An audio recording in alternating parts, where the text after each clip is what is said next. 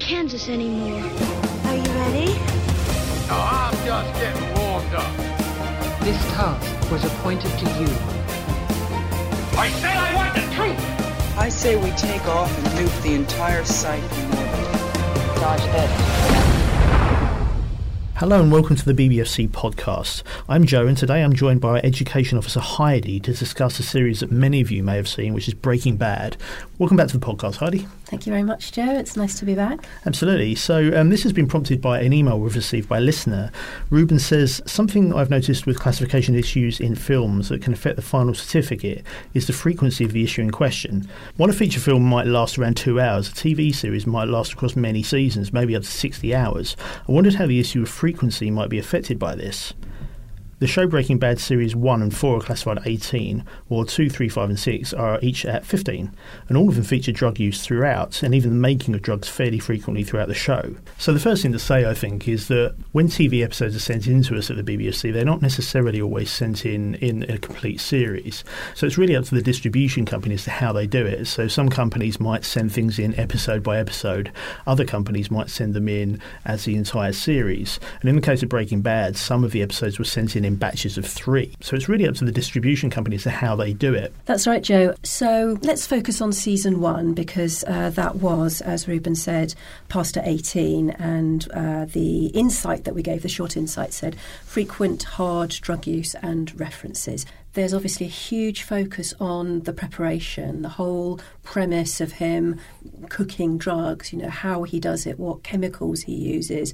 We see that in quite a lot of what we call instructive detail, and you can even see the names of the drugs. Now, you'd probably be hard-pressed to actually create it yourself from watching that, but that focus on it that is throughout there was one of the aggravating factors definitely for the adult category.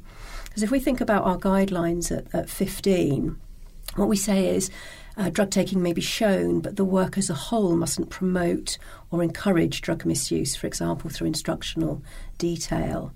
So we've got that focus, we've got the instruction, we've got them, literally cooking it up. Then you've got, layered on top of that, some sort of complex factors. You've got the fact that you've got this really sympathetic hero character in Walter White. But also there's the fact that he's making money for a sympathetic cause. He's trying to look after his family with his inoperable lung cancer. So this is quite an unusual sort of set of circumstances. So we have to think about, all of these different factors. One of the aspects that we as classifiers have to consider is it going to confound expectations of the public and also obviously of parents if we were to pass this at the mid-teen category? And when we were thinking about what the appropriate age rating was, it's this kind of cumulative effect of all of these issues together. And then on top of that, you've got secondary issues such as violence and gore, and you've got language and things that probably on their own would have been a 15.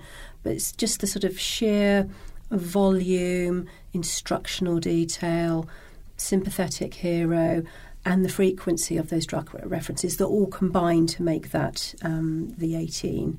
And it just so happened here in this series that most of the episodes were 18. But as you know, Joe, even if it's just one episode or even just one scene in one episode in a season, if it's submitted all together, everything else could be 15, but just that one scene making it 18 would mean the whole thing would need to be rated at the adult category. Yeah, that's right. And obviously if it were released in a DVD box set, the box set would have to be rated 18, even if some of the other episodes were 15. Exactly.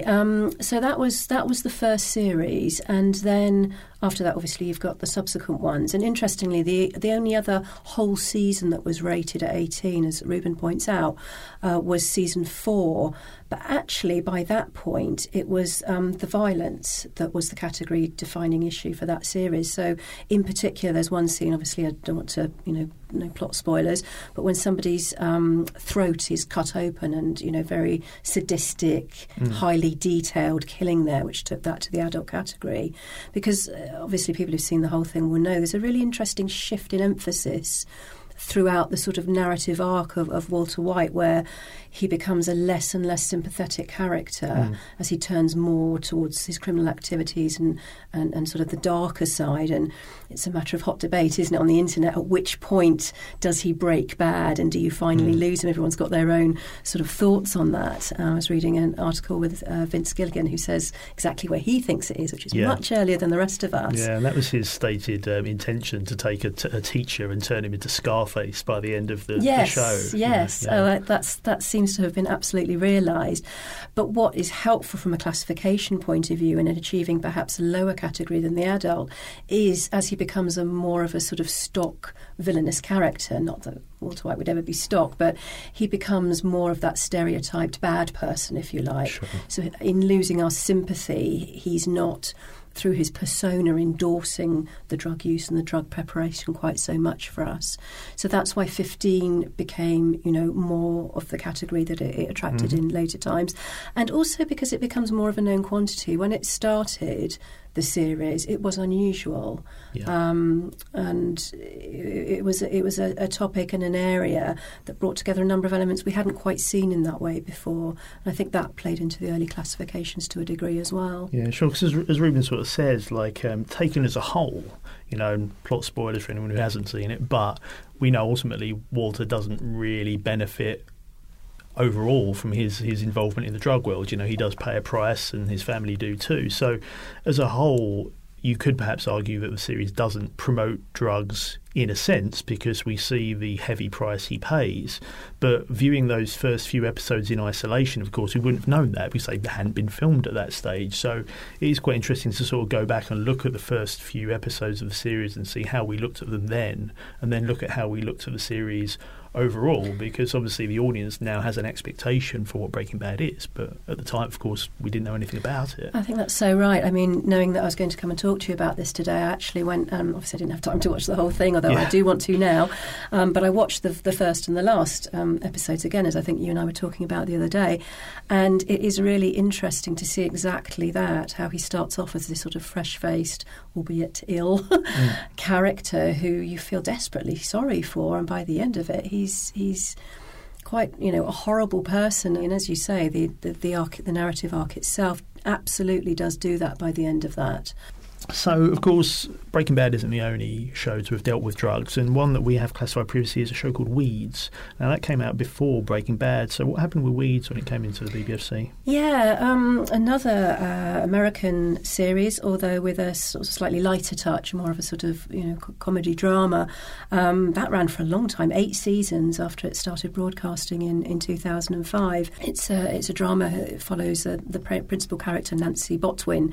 She's widowed. She lives out in the suburbs, and she starts growing and dealing marijuana and, kind of finding creative ways to package it and, sort of evade the law to make money to support her family. So I suppose not a dissimilar initial premise to Breaking Bad, but obviously using a different kind of drug. Now, the first season that we classified over here in the UK was in 2006, and all of the episodes were classified at 18 because really, again, this drug dealing theme running throughout.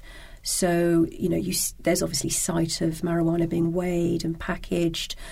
And, the aggravating factor here was this kind of the format, the fact that it's a comedy and that she's, using her imagination and, innovative ways to sell it through her boutique, through baking.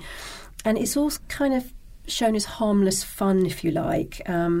There's more of a focus on her creativity in how to make money from it than there is a focus on the sort of fallout, the damage of using it, the more negative sides of it, really. And it's endorsed by, all of the positively presented characters in it, including some sort of quite supposedly responsible people in her immediate orbit.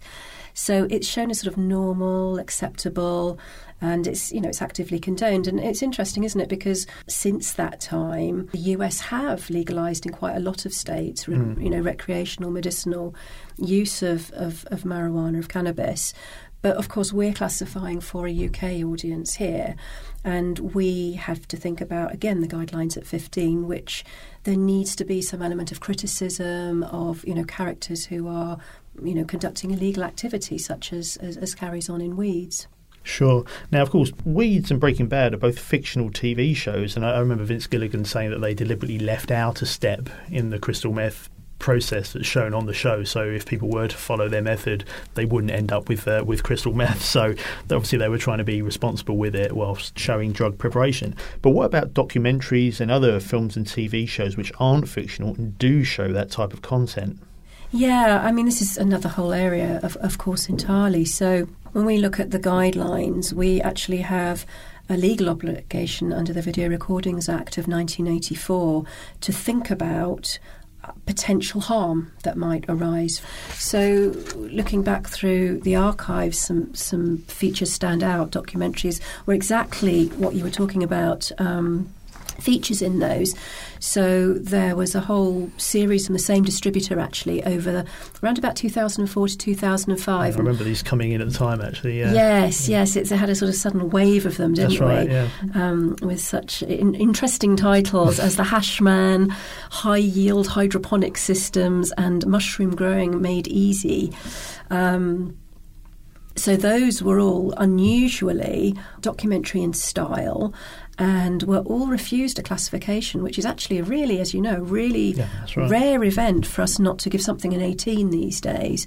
But the unique factor about those was that each of them was a sort of step-by-step how-to guide, a sort of DIY, very detailed teaching people, in effect. The whole purpose of them was to demonstrate and teach how to grow or how to promote, prepare, and extolling the virtues of consuming illegal drugs, marijuana, psilocybin, magic mushrooms, etc. And that couldn't be squared in the case of those with our obligations to think about it as a serious criminal offence potentially, so therefore unacceptable for a classification certificate to be issued to those. So that is, a very distinct area of work. But even as late as, I think it was 2012, we had a documentary called Cocaine Cowboys 2, Hustling with the Godmother, that was not actually refused a classification, but did have a compulsory cut because of portrayals of drugs within it. So this is a documentary, if you haven't heard of it, where somebody called Charles Crosby is talking about his life and how he started out as a small-time crack dealer in Oakland in LA, and talks about the climate at the time and his activities. And in it, there's this very detailed step-by-step guide on how to produce crack cocaine. So it didn't leave out any steps, as Vince Gilligan so responsibly did. So this was very clearly using illustrations and captions to show exactly how to produce crack cocaine. So the scene in which this, immense detail was gone into required a compulsory cut at the 18 category, for potential harm, because you're teaching an imitable technique, as it's called, something that people could easily imitate, and showing how to produce a highly dangerous and illegal drug, which was a breach of the guidelines, the BBFC guidelines, and also the Video Recordings Act. Sure. Well, thanks very much, Heidi. Ruben, I hope that answers your question and maybe gives you a slightly wider idea of how the BBFC deals with drugs in TV, film, and indeed in documentaries. Don't forget, if you'd like to ask us to speak about a particular topic or film, you can contact us using the podcast form on the podcast page of our website. You can also email us at podcast@bbfc.co.uk, or you can tweet to us on Twitter @bbfc.